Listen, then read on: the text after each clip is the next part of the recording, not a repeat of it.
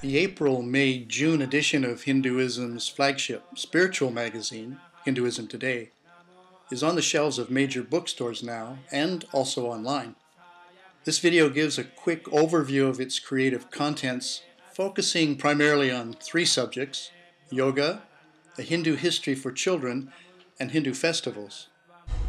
When our publisher, Satguru Bodhinatha Velan Swami, was in Australia in December of 2009, along with a galaxy of swamis from all over the world, some exciting things took place.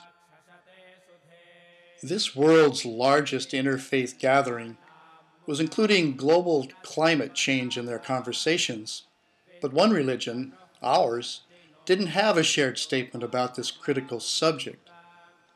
So the Hinduism Today editors were asked to create one, and we did, and our editor-in-chief read it aloud to the Hindu community in Melbourne. Another discussion centered around yoga and whether it is a strictly Hindu practice or something more universal. Bodhinatha spoke about his views for our cameras. One of the events we were privileged to participate in at the Parliament of the World's Religions in Melbourne was an interreligious panel entitled Practicing Yoga, Covert Conversion to Hinduism, or the Key to Mind-Body Wellness for All. At this largest ever interfaith gathering, many panels, including this one, focused on the interface of cultures and religions. With yoga becoming so popular in the world, it was a natural candidate for reflection, and the results were, as you will see, fascinating. Yoga is practiced on a large scale in Hindu communities around the globe. The fact that yoga is also pursued by many non-Hindus does not negate it as a Hindu practice. Let's draw a parallel to Vipassana, the popular Buddhist meditative system. The practice of Vipassana by those who are not Buddhists does not lessen the fact that Vipassana is a Buddhist practice, not merely a practice that has its origins in Buddhism. However, it is equally true that leaders of some religions have spoken out strongly against the practice of yoga by their followers. For example, the Vatican has issued a number of warnings to Catholics about yoga over the years. In 1989, it warned that practices like Zen and yoga can degenerate into a cult of the body that debases Christian prayer.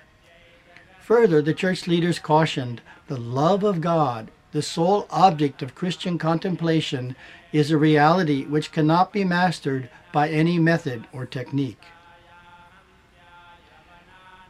In 2008, the leading Islamic Council in Malaysia issued an edict prohibiting the country's Muslims from indulging in the practice of yoga, fearing its Hindu roots could corrupt them.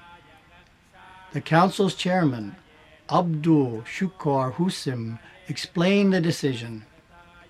We are of the view that yoga, which originates in Hinduism, combines a physical exercise, religious elements, chanting and worshiping for the purpose of achieving inner peace and ultimately to be at one with God. For us, yoga destroys a Muslim's faith. It may not be an advisable practice for followers of religions in which unity of mysticism is unacceptable, as stated by the religious leaders of such faiths. Those who are affiliated with liberal religions and those with no formal religious ties can definitely benefit from the practice of yoga, physically, emotionally, mentally, and spiritually. However, a caution to all who follow the path of yoga: be prepared to become gradually more and more aware of the unity of all that exists. In 2007, we all grew weary of complaining about media coverage of Hinduism in the U.S. and created something called the Media Festival Initiative. Based on posters you've seen often in U.S. newspapers, full-page, graphically rich, informative articles explaining Thanksgiving, Hanukkah, or Kwanzaa. We took that idea and created posters for 15 major holy days in a 32-page feature called Festivals. It's a marvelous romp through the year, stopping every month or so to tell about our celebrations. Festivals are a kind of glue for Hindu culture. touching our lives, connecting families and neighbors, bringing together entire cities. Saumya Sita Raman, the author of Random Houses Following the Hindu Moon, helped Hinduism Today's editorial staff by contributing fascinating details, typical holiday recipes, and her mother's marvelous photography. Every religion has its festivals and holy days, which strengthen faith, bring communities and families together, and focus on the spiritual dimensions of life. In fact, festivals are one important way that faiths themselves interact and learn about one another. And we believe that America can discover Hinduism by learning more about our festivals.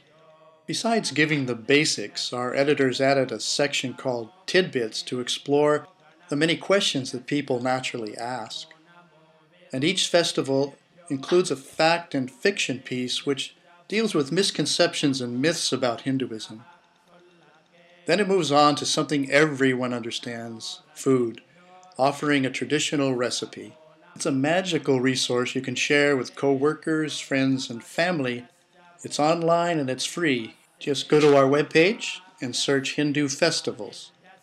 Indian history in Western textbooks for children is appallingly inaccurate and skewed toward the strange.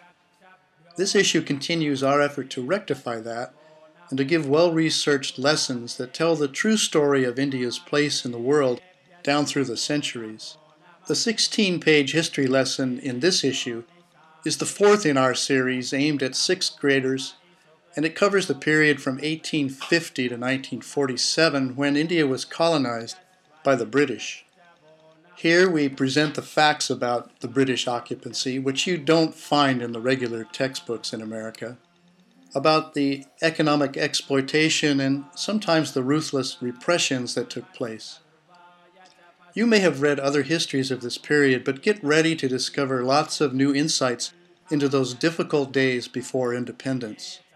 Children learn about the colonial intrigues and attitudes, but they are also exposed to the high-minded ideals of Swami Vivekananda, whose 1893 speeches in Chicago rang around the world and introduced America for the first time to the lofty, tolerant, and theologically sophisticated Hindu faith.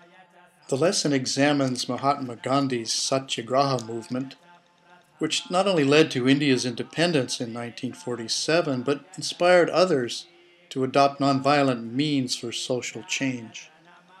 The Indian vegetarian diet is studied as kids learn that globally those who eat with knives and forks are outnumbered more than 2 to 1 by those who eat with fingers and chopsticks.